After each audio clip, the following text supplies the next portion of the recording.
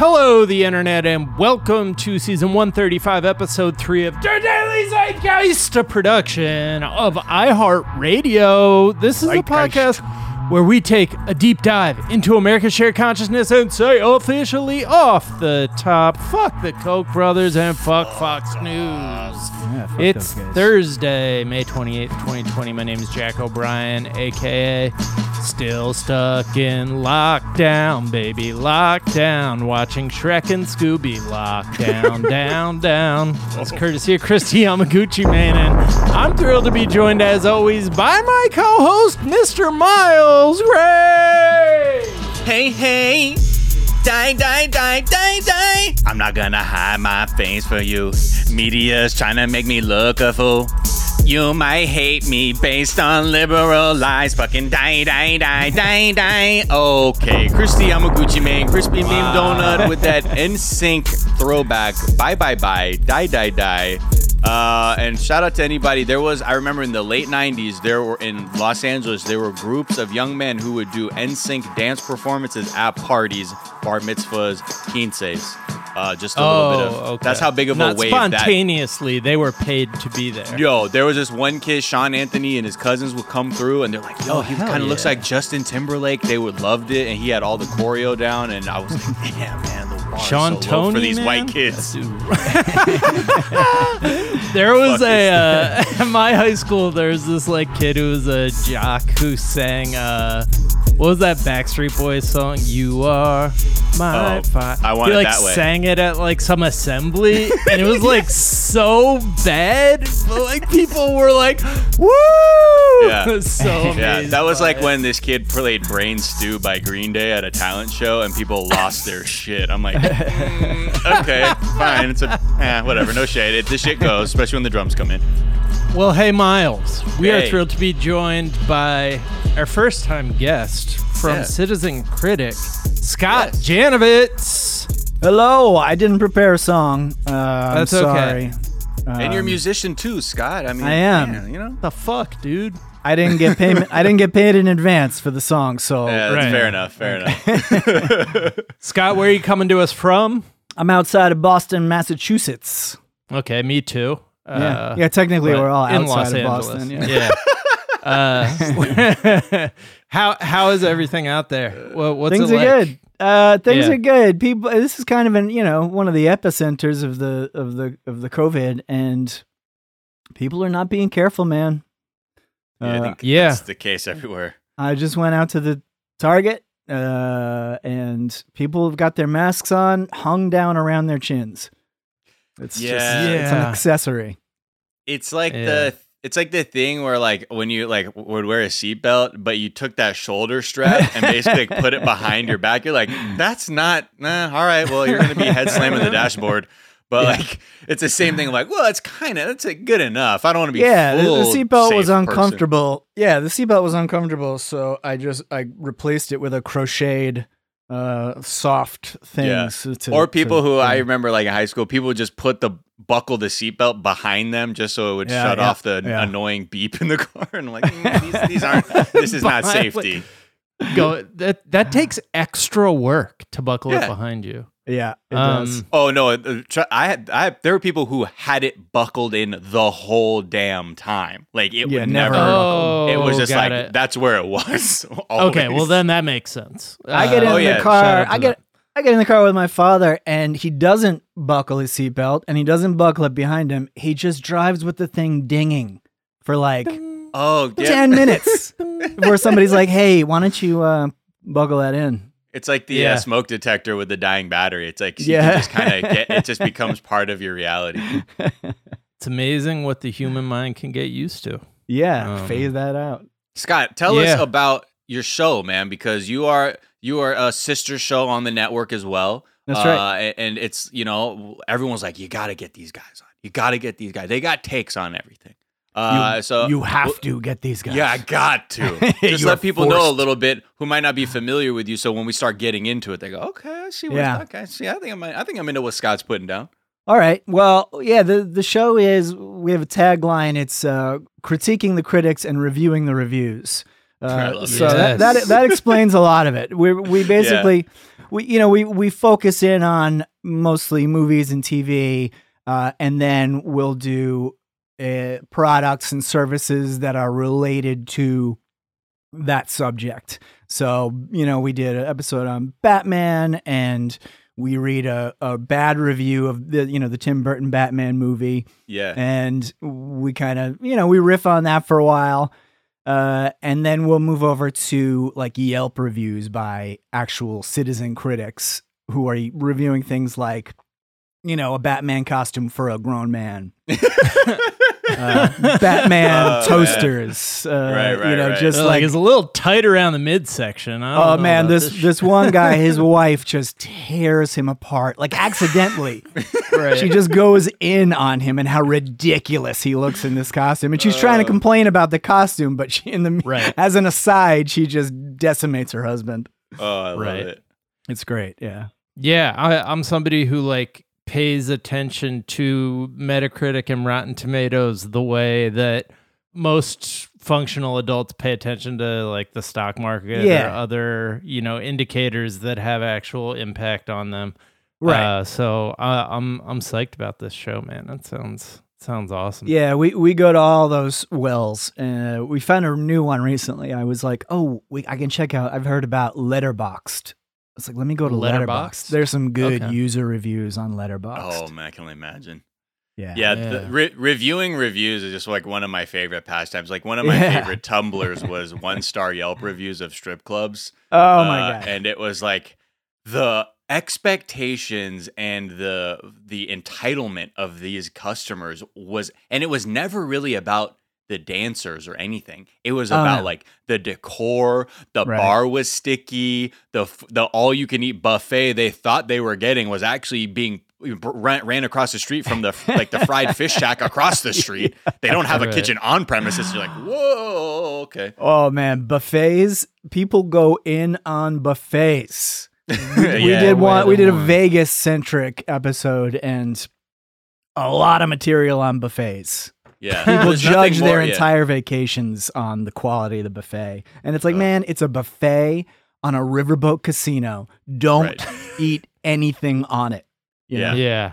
It's like the we need more sushi fish. here is not that good on this exactly riverboat casino.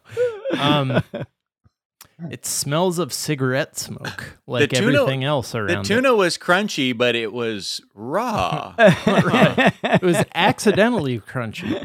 It was space food, dehydrated. All right, Scott, we're going to get to know you a little bit better in a moment. First, we're going to tell our listeners what we're talking about today. All right. So we're going to talk about Joe Scarborough because this is getting put on the same level as the president's tweets about how the voter fraud.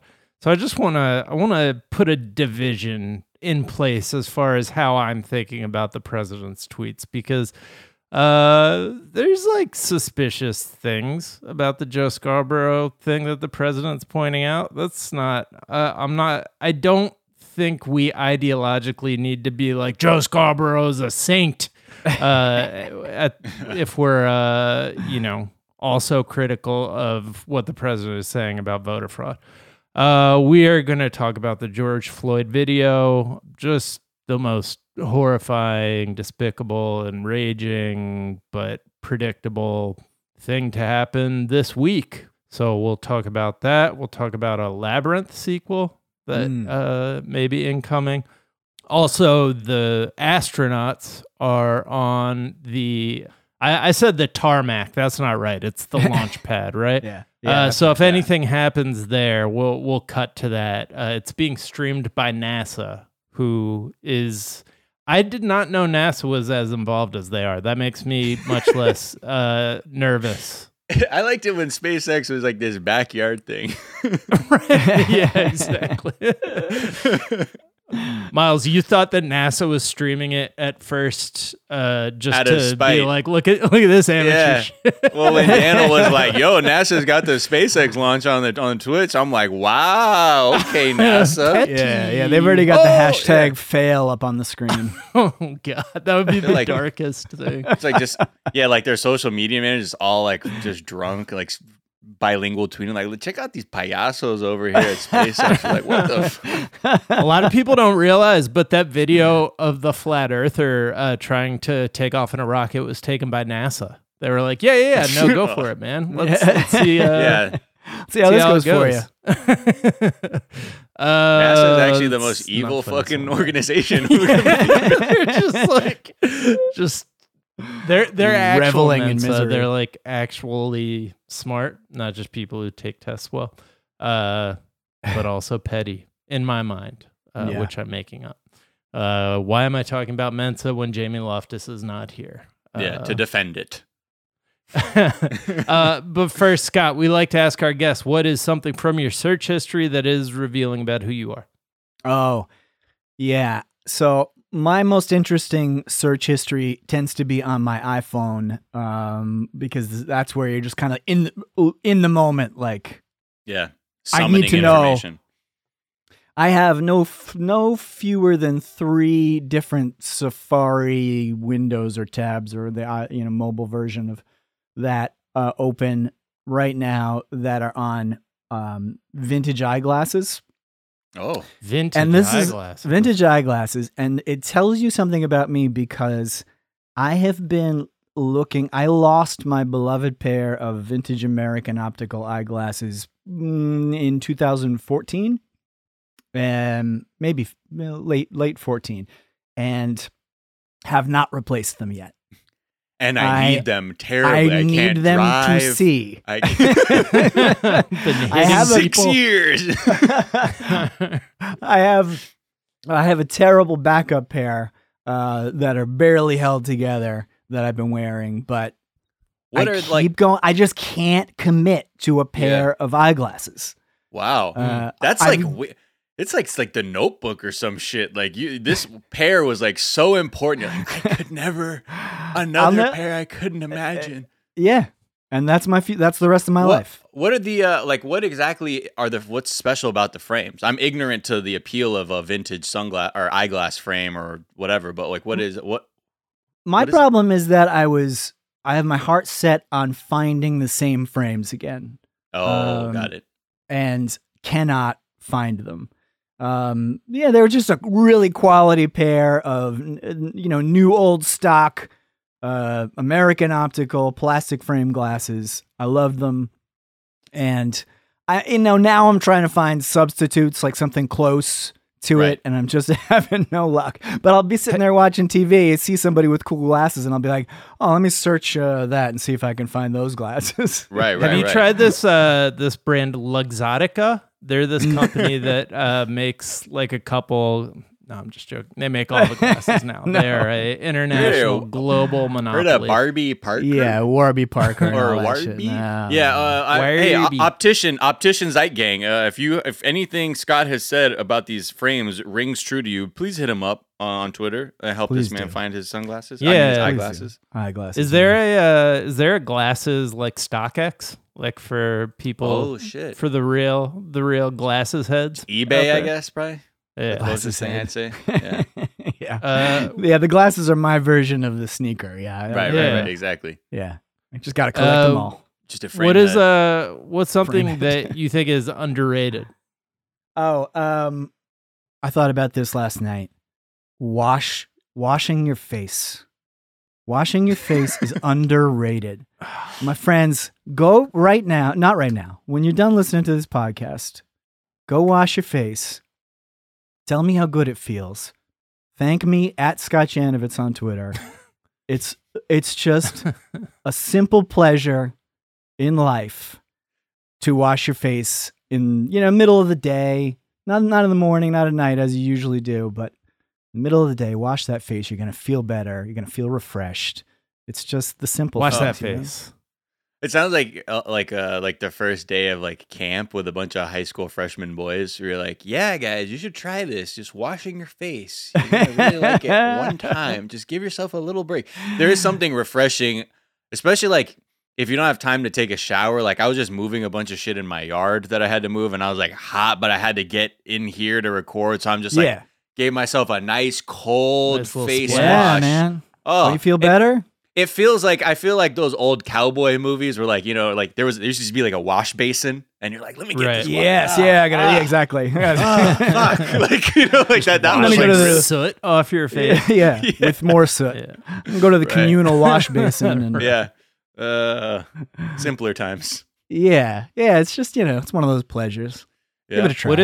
What is something you think is overrated? In these quarantine times, I have to tell you, I think that leaving the house is overrated. Okay. Wow. I don't miss it at all. I am happy to be in my house. I'm happy to have, streaming concerts brought to me. Right. Watch old live shows. Yeah. I don't miss it. I don't miss leaving the house. I know a lot of people. I'm going against the grain. A lot of people really miss it, and I'm rooting for the reopening where we can, safely and wisely leave the house. But I personally will still mostly be at home. This is introverts are thriving right now. Yeah. And I'm not an introverted guy. I'm tired. I don't want to go. Whatever. I don't want to go. I thought I was more extroverted. Like I like to talk and perform and things like that, but really I get my batteries charged from being alone. Like just away.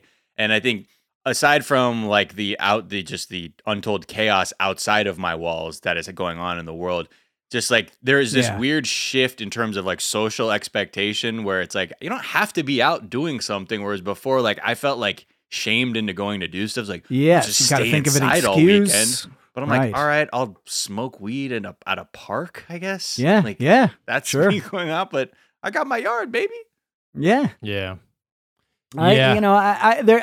It's probably not super great for my mental health to be locked in the house, but it's good every once in a while to get out, see friends face to face and all that. I know that, but generally speaking, I'm happy to I'm happy to have my family here, and we can do things together, and it simplifies things where you don't have to like. When everything's going on, you have a number of ways to be like, oh man, I think I could be doing more, like being more fulfilled or whatever. And I think, unfortunately, having to stay inside also kind of recalibrates like, oh damn, like, my mom lives up the street. I can help her. My dad's healthy. Like my grandfather's like 90, but he's okay. Like, and I'm like, okay, that's fine. I don't need to go out as much. And I'm just glad there's no such thing as FOMO anymore. Yeah.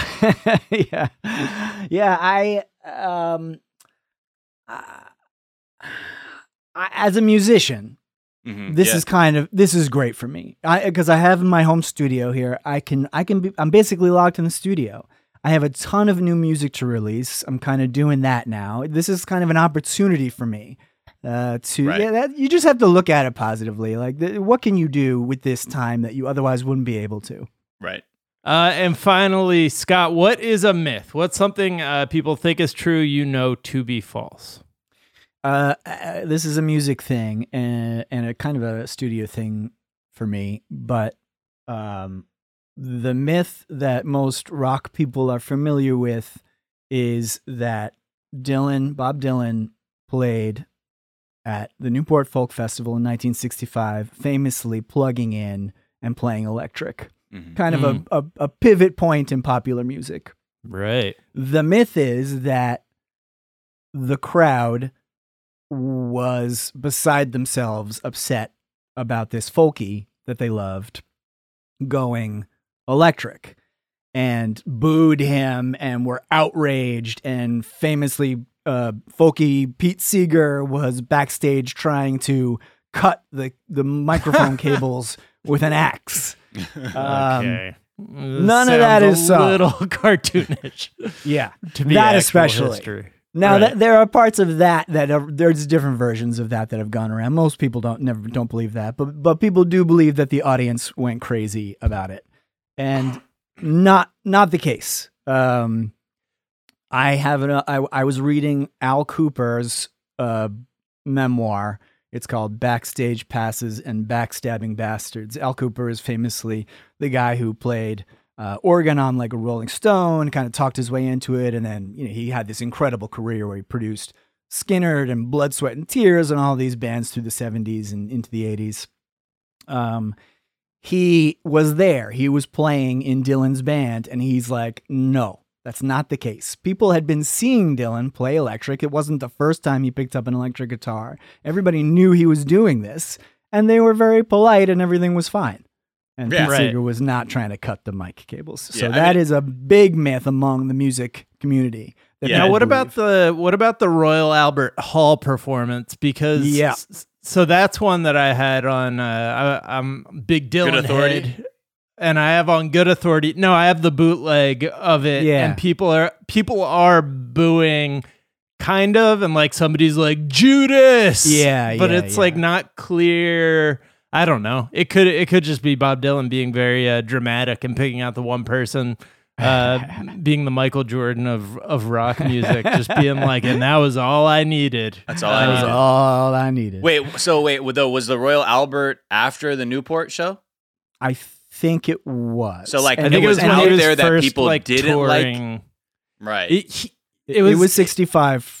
Or yeah, maybe it was like 66. Weird. I don't know. Reading about that whole like division, also just like watching documentaries about Dylan, where like everything he says, people are like, he's so funny and charming, like freaking out. They love him. Really like puts polite like NPR, New York Intellectual Society into perspective for me. Like now, I just feel like it like puts all that whole kind of scene into perspective.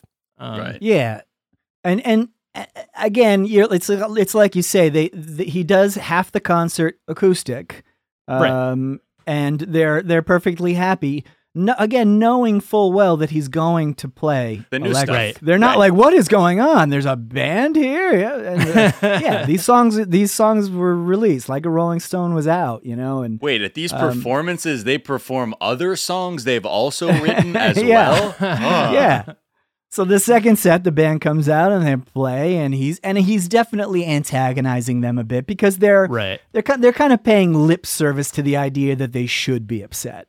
Right. And they're having fun. They're like, and they start clapping to kind of drown him out for a minute. And the guy does shout Judas, and it's so fantastic. The energy in it is so good. And it's fun. The band is on fire. I mean, everyone should know fans don't turn on the artist they love this because they plugged a guitar into an amp. You know what I mean? Like Kanye West is out here as like white supremacist, and people are like, "I love everything." Love it.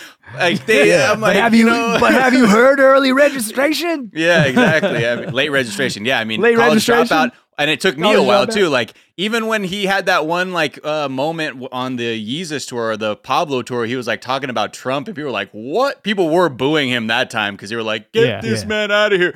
But even then, it took me a second to be like, "Huh? Is that?" Huh. Dude, all right. It takes it. You don't immediately arrive to booing immediately unless they are saying something like have some trash political take, but still takes a while. It does. Yeah. People are willing to forgive a lot from their favorite artists. Absolutely. Especially like when you go to a show too, like when you know that they have a new album out that you don't like and you're just praying, you're like, please prioritize like the good earlier stuff. Like, I don't like this new experimental shit you're doing. And then it comes out and you're still like, well, I love them either way. It's not my favorite. And maybe it's less about me and it's about them expressing themselves. And that's what I'm paying. Right. And there's something to that. You give them the benefit of the doubt to a point. Yeah, right. Yeah, exactly. And then at the end of the day, you march with your dollars. If you don't want to go to the next show, then exactly right. Yeah. All right, guys, let's take a quick break, and we'll be right back.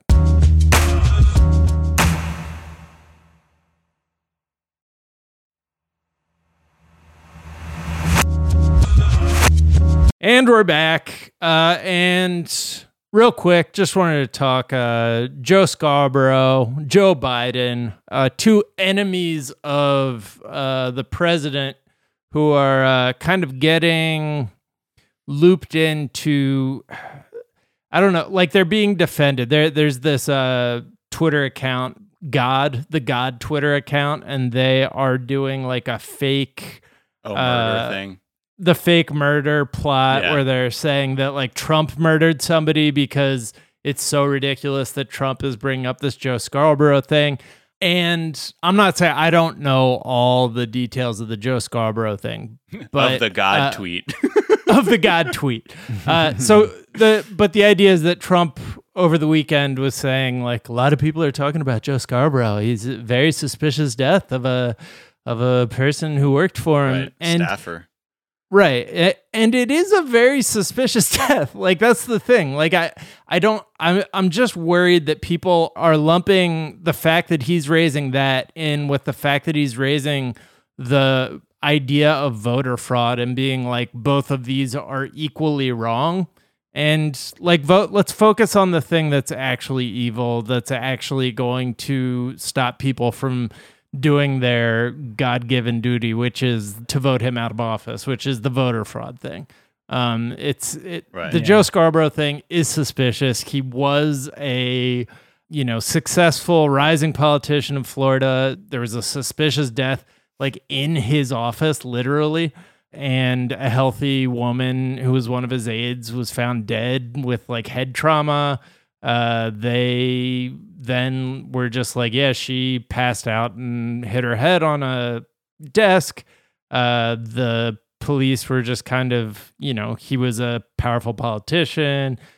He then retired with no really good explanation. So it's not like the furthest reach to be like, yeah, that's weird. But I feel like people are, I don't know, it's getting swept into this conversation. But it's still massively inappropriate as president to conjure the conspiracy theory from your place as president of the United States. I get what you're saying too. Like, objectively, if you heard, he'd be like, that's fucking shady. Like, objectively. It is. Like, yeah. I don't... Yeah.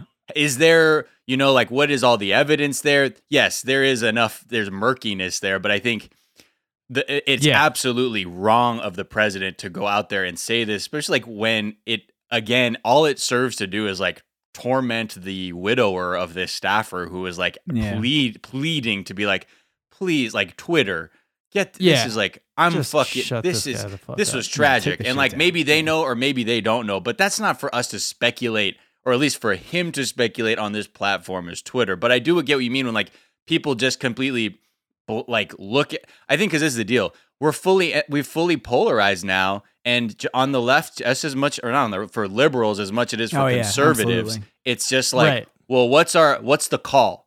I know my uniform. What's the call? I don't care what the play is. Just tell me what it is. I'm a little worried about that. Yeah. But that's where we are. Look at the Tara Reid thing. Yeah. The Tara Reid thing is completely gone off the rails. Before, it was like, we must listen to women and must take these things seriously, to like, shut the fuck up, man. Like, Joe Biden could shut the fuck up. Yeah. And I get that. That's fucking, trust me, it's frightening that Trump could have another 4 years in office. But I'm not going to fucking shut my eyes off to shit when I'm like reading it and looking at the temperature and the culture and be like, these are things we have to talk about. If we ignore things, they continue. And that's why I'll bring them up, because I'm not willing to just completely skirt those issues. But there's definitely a group it's just part of our ideological world we're in, of the political ideologies that we subscribe to, is like, we're on fucking teams, dude. It doesn't matter. There's no objective takes anymore. It's just like, no, bro, like, fuck that, dude. Albert Pujols is the fucking greatest slugger of the Cardinals have ever had. Like, it's just, we're not able to really parse through everything anymore, because that's just the general tone of things. There's too much anxiety and angst over what the future is, that we're just become completely reactive.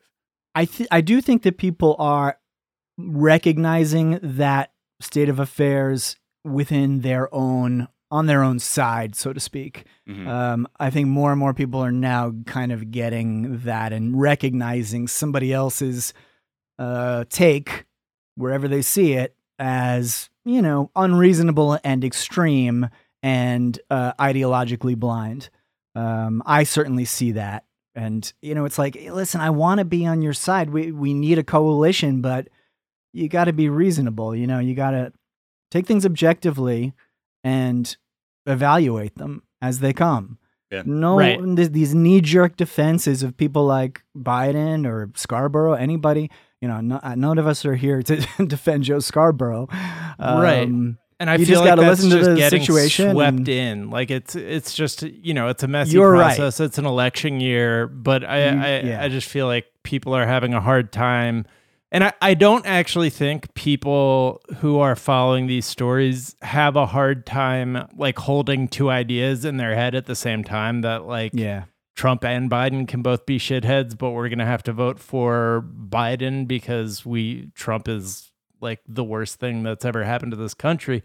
I think it's more that like people who think about this stuff and like believe that the country is like that the people the voters and the audience and the readers and the listeners are too dumb to be able to like hold those two ideas in their heads. So they like end up putting things in very misleading terms that I feel like you saying this is like, okay, I guess that is something I should think more about. Like, I don't know anything about this death. And right. I did, when I read the husband's letter where he begged for those tweets to be taken down and he kind of explained she had this undiagnosed heart condition. I was like, oh, okay, that's a new piece of information to me. I don't know what to think of it, but it's certainly something that I need to not just knee jerk, whatever Trump says is bad and wrong. And I got to take the side of the other person.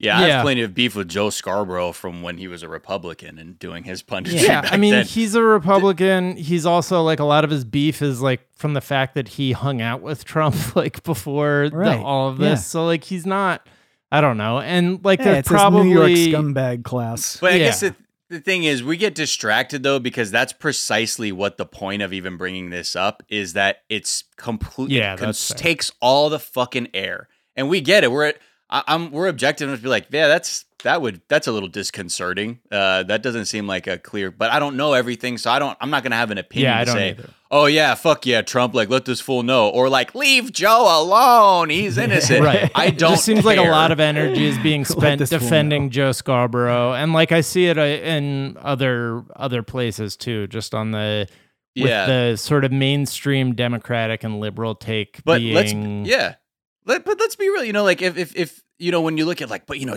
don't talk bad. It's gonna put people off. And me talking about it is gonna put people off. Like anyone who is choosing to not vote, that's a decision they're making because they clearly are fine with the possibility of Trump being president again. I am not. Right. I am not. So I will do what I have to do to figure out what I have to do to get to that mathematical majority to ensure that this man is no longer president.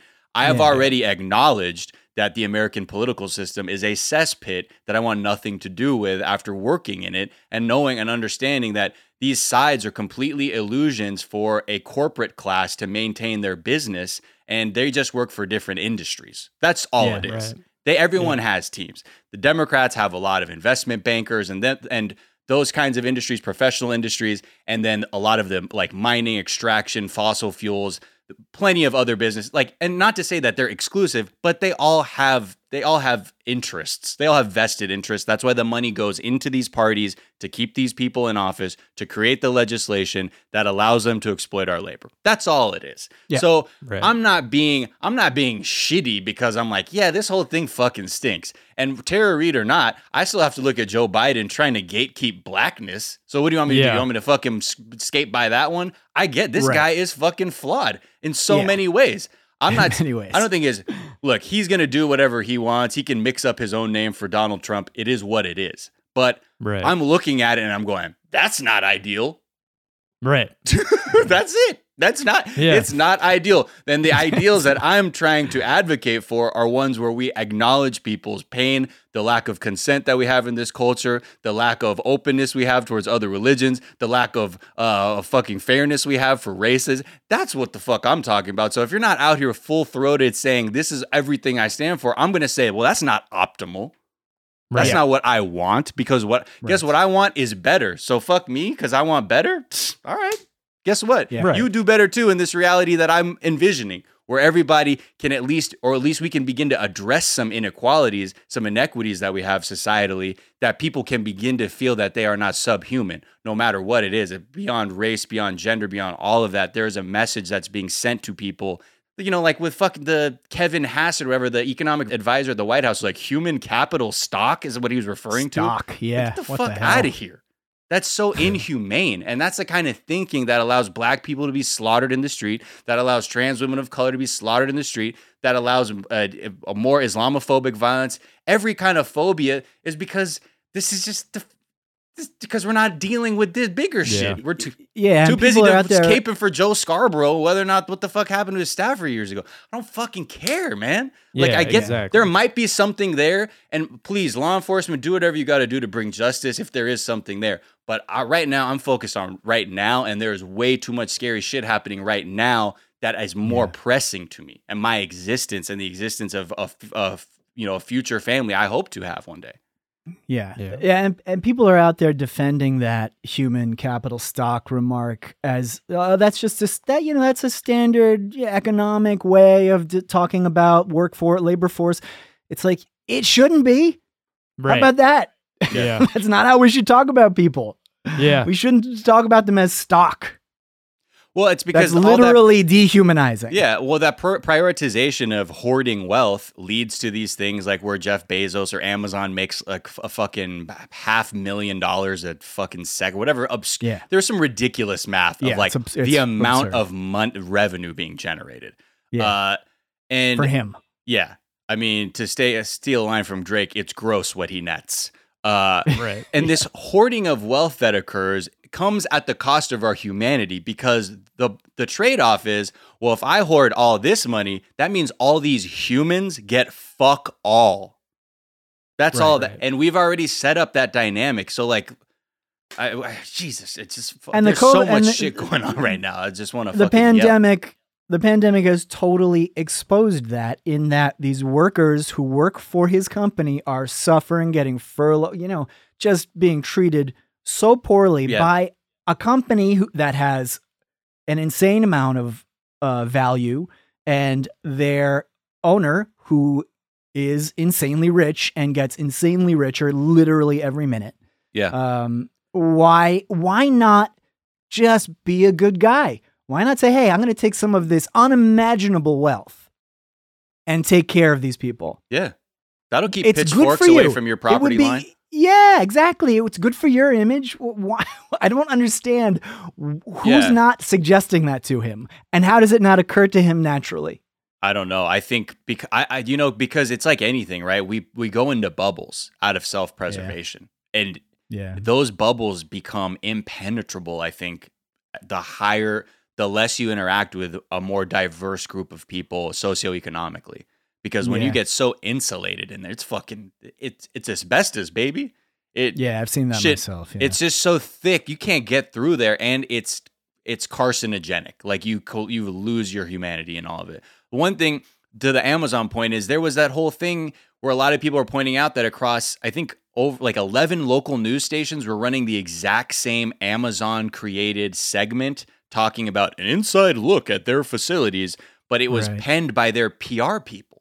And this is like this corporate media relationship that's coming into your local news station, where your like local newscasters who you maybe grew up with or maybe know or whatever are saying, trust. Go and like, they gave us a glimpse. It's like they are ensuring the health and safety of all their workers. That's according to the PR team, because everything I've heard is they're firing people who speak up. So what the fuck?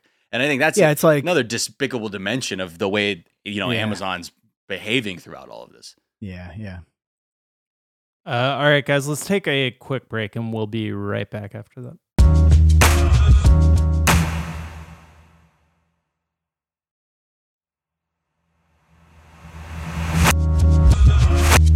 And we're back, and I wanted to talk about the George Floyd video, another murder that would have gone completely unpunished, unremarked upon, probably, if the people who were watching it didn't have cameras on. Yeah. And if the police didn't feel like just so invincible that they could just slowly just unaccountable, just strangle someone to death like over the course of 8 minutes, like on the street with people watching, and they were fired, and that like they need to be in jail. Like yesterday, they need to be in jail. 2 days ago, they need to be in jail. It seems like a new level, but I don't know that it is. I think it might just be more of the same shit that we just keep seeing. And I can't imagine what the feelings are of people who know him, people, African American people in this country, like people who have, children out there who, when they see this, this person, like this is something that everybody is in danger of happening to them if you live in America. Doesn't matter. It can happen in the middle of the street in broad daylight while people look on. Yeah. I'm just at a point where I'm tired of like begging white people to stop killing us or thinking we are dangerous. I've had to do versions of this every time unarmed black people are killed, where I try and advocate for evolving your point of view or perspective on what a black person is or how they behave, how we look at the world, what our intents are outside of just honestly living like anybody else. There's no secret to it. Our houses are not different. Our parents are not different. Our upbringings are not different. We are human beings. And, when black people call out racism, unfortunately in this country, white people have a habit of immediately turning off because it's a thing that we're used to seeing in America. It's like, well, yeah, I know. Yeah, I get it. Everything's racist. But, and I know that most people completely turn off because I look around me and all of the evidence remains of systemic racism and white supremacy in this country, and the point of view that black bodies are a threat and are disposable. And when we can only advocate for our own communities to a certain point until it plateaus. And the reason we advocate is because we're trying to send a message to the dominant cultures, the dominant forces in our society, the hegemonic classes in our society, to be allies, to understand, to see our humanity and say, hello, we can only say, please stop killing us so much until you have to begin to look at your own world and say, well, I have to also do some cleaning up around here too, because it's on one level. It's not just, and I don't mean this just for black people. I mean this for any group. There are plenty of groups in this country where we need the help of everybody to make sure we are not killed or mistreated or have our autonomy and sense of agency completely disregarded.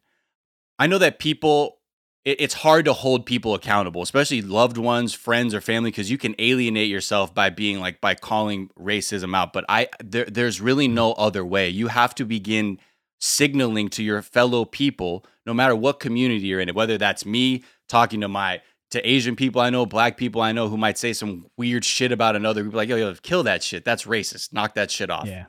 You don't have to flip tables, but you need to at least be there to say, boing, sorry, alert. That's fucking not right.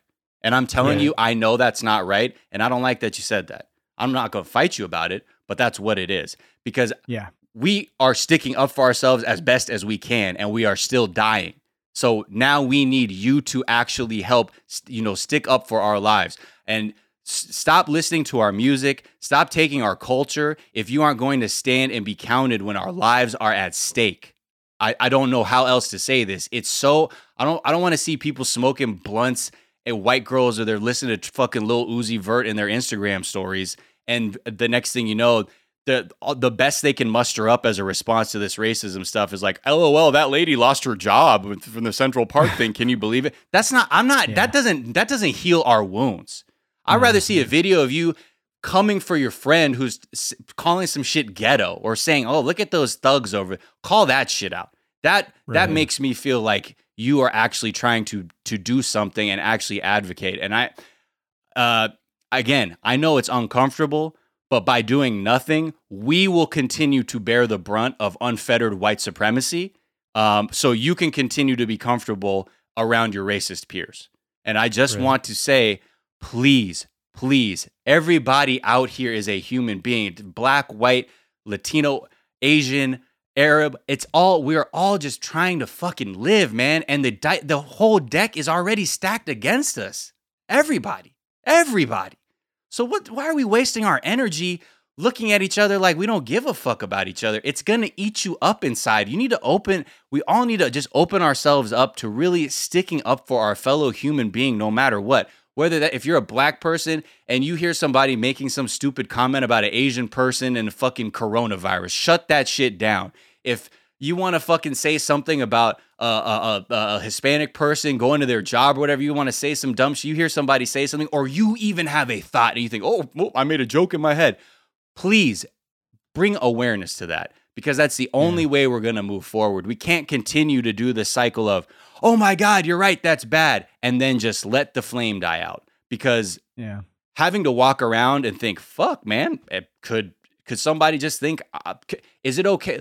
Like this crosses my mind all the time. I have to I pick up my dog shit, and I might be near someone's driveway, and I want to throw the dog shit away in their garbage can. That's kind of up the driveway. Not even that far. But I have to think, is it safe for me to approach to throw dog shit away? Because I don't know this neighborhood. I don't know if someone's looking out their window and is just ready who looks at me at some certain way. It's tiring. We can only, I think, just as an entire race of human beings, everybody, we have to look at each other and just shut all this bullshit down, man. Because look at where it goes. Fucking, it's only gonna be 5 days. So I'm saying the same thing again, and I'll say it, but fuck. Yeah, and I think it's a really important point that it's everything. It's up to us as individuals, and these things, the small sayings, the small thoughts that are expressed around us, like those things. This is how they bleed from like things people think to, somebody being murdered in the street because that police officer has been fed a lifetime of messaging that didn't allow him to, or didn't, that he didn't view the person he was interacting with as a human being. Right. It's just a threat to him. Yeah. Right. I think that what you're saying, Miles, is really smart. It's like, think of it on a smaller scale. You don't have to go out there and march, but look at these kind of, think of it as the opposite of a microaggression. It's being proactive. It's just like, hey, that's not cool. It's going to take 5 seconds. It might make the other person feel uncomfortable or small in the moment, but that's what you want. Yeah. Make them rethink what they're doing. If they have any respect for you or your perspective, then they're going to question it, even if they react negatively in the moment. At the very least, let your values be known to your peers. Let your values be known to your peers. If you sit idly by, they will assume, and that friend who you let that comment escape by, they go to their job and they're going to fucking do something to a marginalized group because they think that's how it works. That I guarantee you that's going to happen. Because we all interact in this world, no matter who we are. We come across these people, and they're probably not going home to a household where people are constantly like, "Hey, you should probably kind of expand your worldview on this and not be so narrow-minded or ignorant, and try and be more open." That's probably not happening, but that's what we need to begin doing. And I think, and I'm not, I don't want to even start a person's journey, right? If you're a white listener and you're thinking, man, I've never thought about this. I don't mean to come at you and say, you're fucked up and evil and racist. Fuck you. Look, we all have all kinds of shit we are completely force-fed into our brains. What the minimum I'm asking is for awareness. Just a little bit of awareness. Be a little bit aware of what you might be thinking or what your first reaction is, and just take a second and be like, whoa, that's fucked up. I've caught myself doing that. And I have to go, oh my God, what the I would never do harm to this person, but like my thought was really fucking problematic about this thing or about this event or whatever. And it takes a second to then say, okay, whoa, you're going to have to let that, don't renew this subscription to that fucking ideology anymore. Just let that one go and try and pick that apart and be like, that's fucking bad. You're like, oh, you know what? I realized this is when I was in junior high. We all used to make jokes like this about this group of people. And I'm like, it's a reflex I built into myself as a 12-year-old around other ignorant 12-year-olds. It's everything. It's not just race, man. It's how you might look at what a man should be, a woman should be. We have all these sort of informed opinions on what a person should or shouldn't be, or what is, you already know what they're going to be like. And we're not actually counting our humanity as being a factor in that, and that we can be different and unique. It's not all monolithic. Yeah, and going on, I mean, I've had the same experience. You know, as a kid, you have these things that are ingrained in you that are okay. Like, yeah, I'm taught to accept all people, and I outwardly do that. But you have these things in your brain where you can use words that are offensive about entire groups of people. You can make jokes that you think are harmless, but you know, I got to say to fellow white folks, you got to drop the irony. Right. That irony is the shield that we use to have those thoughts bubble up in our head. Mm-hmm. It's like, well, it's funny to me because I couldn't possibly believe that. That's why I feel like I can say this or think it or whatever in private or whatever it is. You got to drop that. And there's no other way to learn, to retrain your brain. It might take a couple of months. It might take a little bit longer, but eventually you will kill that part that allows you to even think those things. We all can, and accept it. We all can do better. We all can do better. Every person, every person can do better. So, you know, if you're thinking, does this apply to me? Like, it applies to me. And like we need to find ways to, you know, be part of the solution, because what we're seeing is completely unacceptable. And I'd say again, I appreciate people who were running with Ahmaud Arbery and did the tribute run of 2.23 miles. Those are gestures and those are received, but it ends that it doesn't mean anything unless you're then willing to keep, if you can say, oh my God, that is awful that this unarmed human being was just summarily executed in the street and the police let that happen. That is so awful.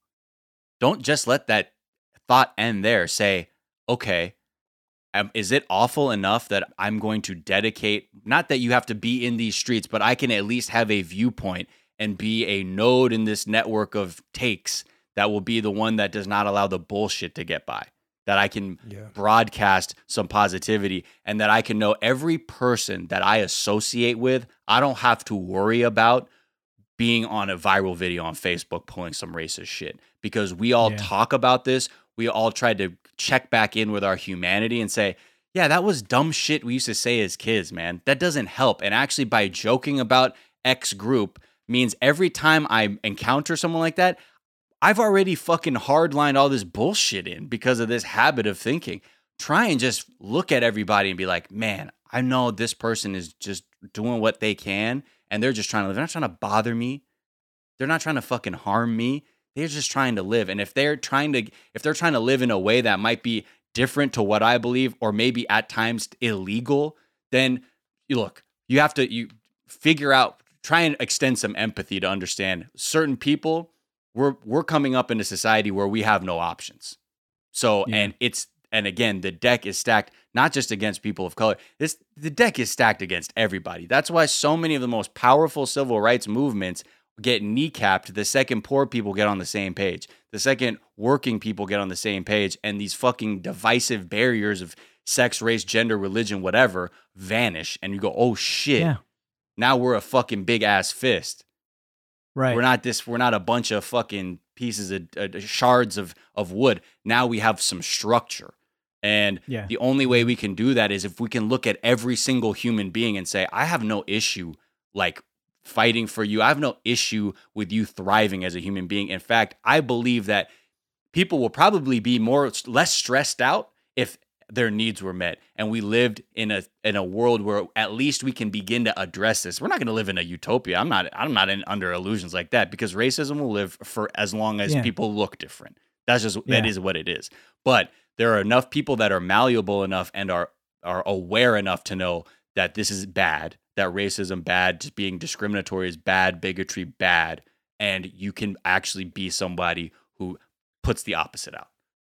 Anybody who is not in the ruling class can benefit from a united coalition of people, because it's the economic rule of all of us that is the greatest villain here. That I think that we need to. It's hard for people to kind of see that gap where it's like, I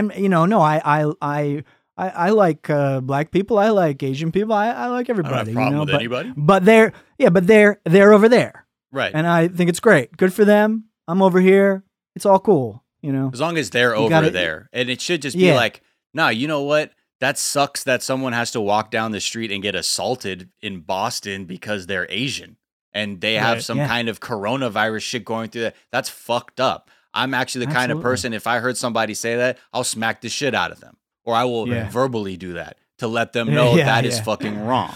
And I think it really does take this feeling that the solution is that we actually have to be like, nah, man, there's no teams anymore. There's no teams anymore. Because when there's teams, that means we let women fall by the wayside. That means we let trans people fall by the wayside and all these other groups. It's not teams, man. It's all fucking people. It's all people. Then stop buying into this, because it's only causing more hurt. And shout out to all the tortured people on Twitter expressing, especially people of color on the internet, trying to fucking make sense of this, because it's really, it just continues, and we really all need to arrive at a place to do better, and that's all I can say. And again, we can only advocate for our communities to a certain point. It takes everybody. It takes me to look at people with mental health issues advocating for their community to say like, yes, I can be more empathetic. Yes, I can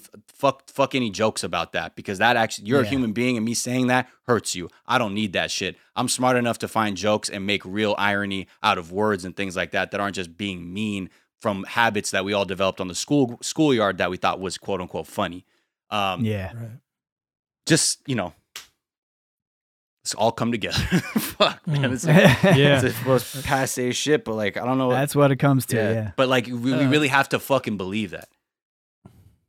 All right, let's end on something stupid and frivolous. Labyrinth is so you're a Labyrinth fan. Both of you guys are Labyrinth fans. I have never seen Labyrinth.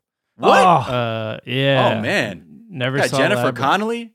I mean, it's a wonderful, bizarre movie. I was in love with Jennifer Connelly as a child. Then The Rocketeer, another fantastic Jennifer Connelly joint. Yeah. Really, actually, that movie kind of holds up in the quar. I watched The Rocketeer does? Yeah, it's like Disney. So, I mean, I don't know.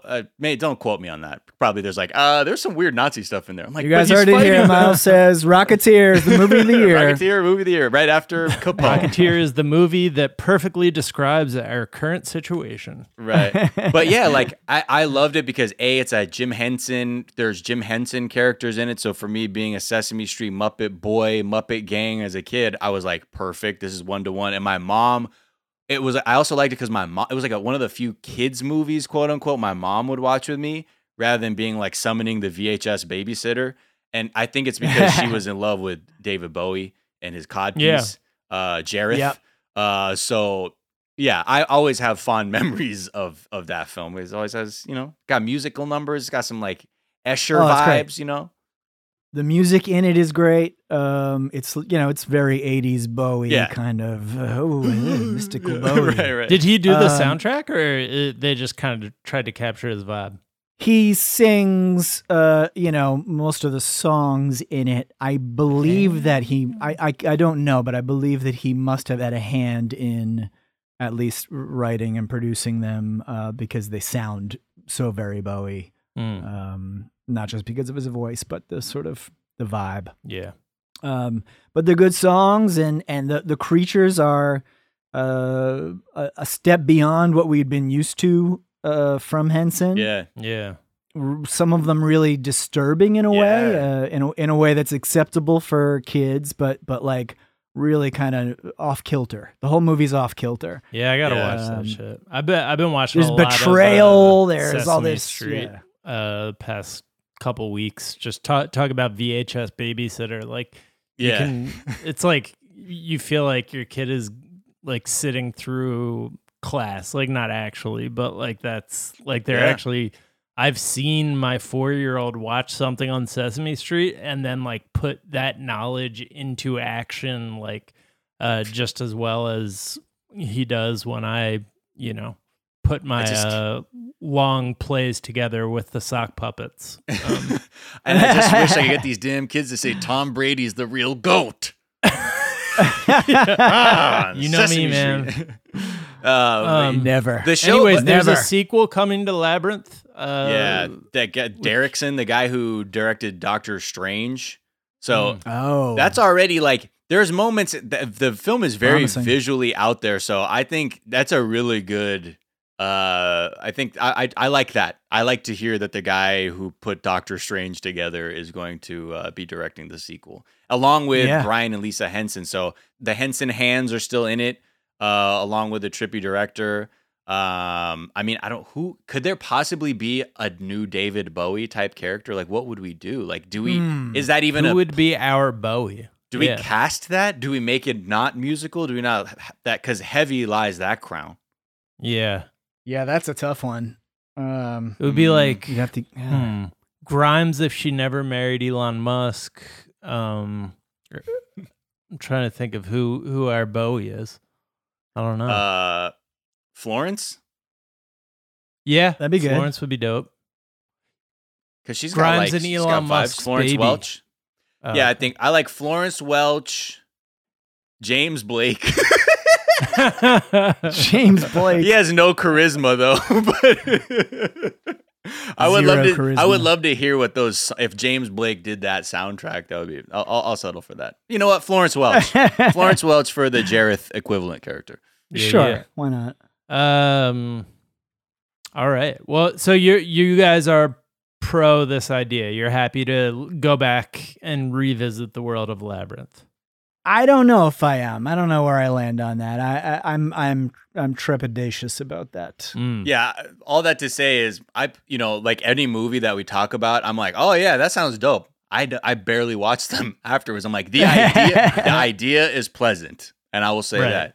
But yeah, I'm sure when they like more cast stuff comes out, that might either fully be like, oh, this is going to be bad, or you're gonna be like, this could be really good. Yeah. Right. Yeah. Well, Scott, it has been a pleasure having you on the Daily Zeitgeist. Where can people it's my pleasure to be here. Find you, follow you, hear you, all that good stuff? You can follow me on the streets of Boston. I'm also on Twitter at Scott Janovitz. The podcast is on Instagram at Citizen Critic Pod. Find us there. I'm around. And is there a tweet or some other work of social media you've been enjoying? Yes. I liked this tweet. It's not a funny tweet, but it sums up how I'm the sort of gobsmacked vibe that I'm in all the time now. It's from Dave Holmes. Yeah. He tweeted, I think a couple days ago, he said, imagine failing to unite people against sickness and death. And that pretty much nails it for me. That's good leadership. That is good leadership. That's an achievement. Miles, where can people find you and follow you? And what's a tweet you've been enjoying? Twitter, Instagram, PlayStation Network, Miles of Gray, and on my other podcast, 420 Day Fiance, where we talk about 90 Day Fiance. Nice. Delicious stoner trash.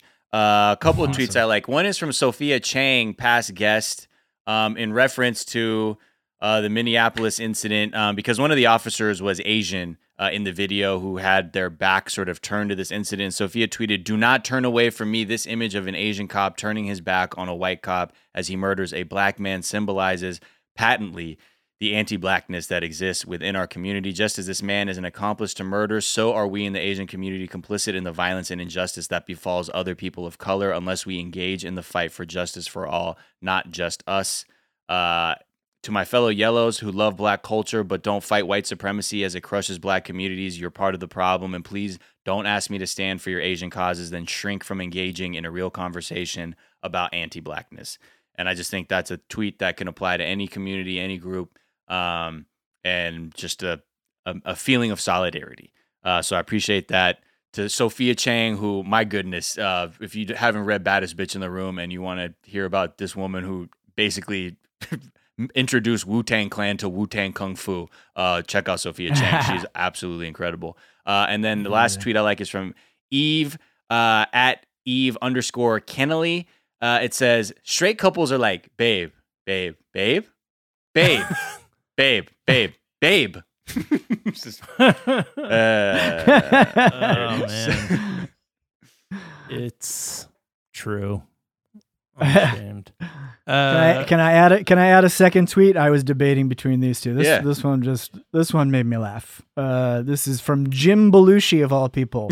And he says, "Becoming a cannabis farmer has changed my life." That's Jim Belushi. All right. Yes, Jim Belushi. That's what it was. That changed your life. That was what it was. Danielle Betsy tweeted, "Unfortunately, I'll be thinking about this for the rest of my life." And it's a picture of a bumper sticker that just says, "Gatorade should be thicker." What? The fuck? Need some more viscosity in my electrolytes. And then Randy at Randy Paint tweeted, "Muhammad Ali, float like a butterfly, jellyfish, done. Muhammad Ali, sting like a bee, jellyfish."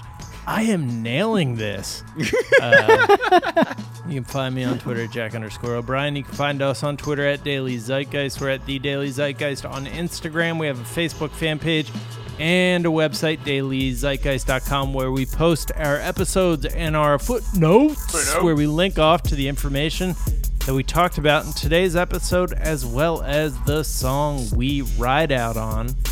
Miles, what are we going to ride out on today? Okay, so this is from an artist we've gone out on before, like maybe once, and it's I like this artist because we don't know who this artist really is. Scott, you may have ideas, but Clutchy Hopkins. People don't know what these albums appear.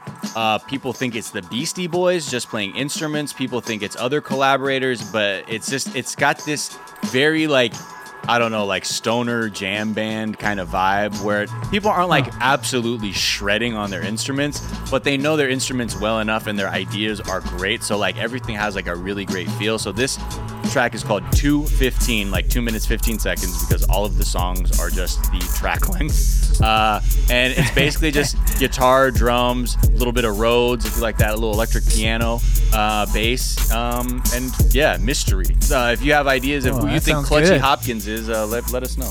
Awesome. All right. Well, we are going to ride out on that. The Daily Zeitgeist is a production of iHeartRadio. For more podcasts from iHeartRadio, visit the iHeartRadio app, Apple Podcast, or wherever you listen to your favorite shows. That's going to do it for this morning. We'll be back this afternoon to tell you what is trending, and we will talk to you then. Bye. Bye. Bye. Bye.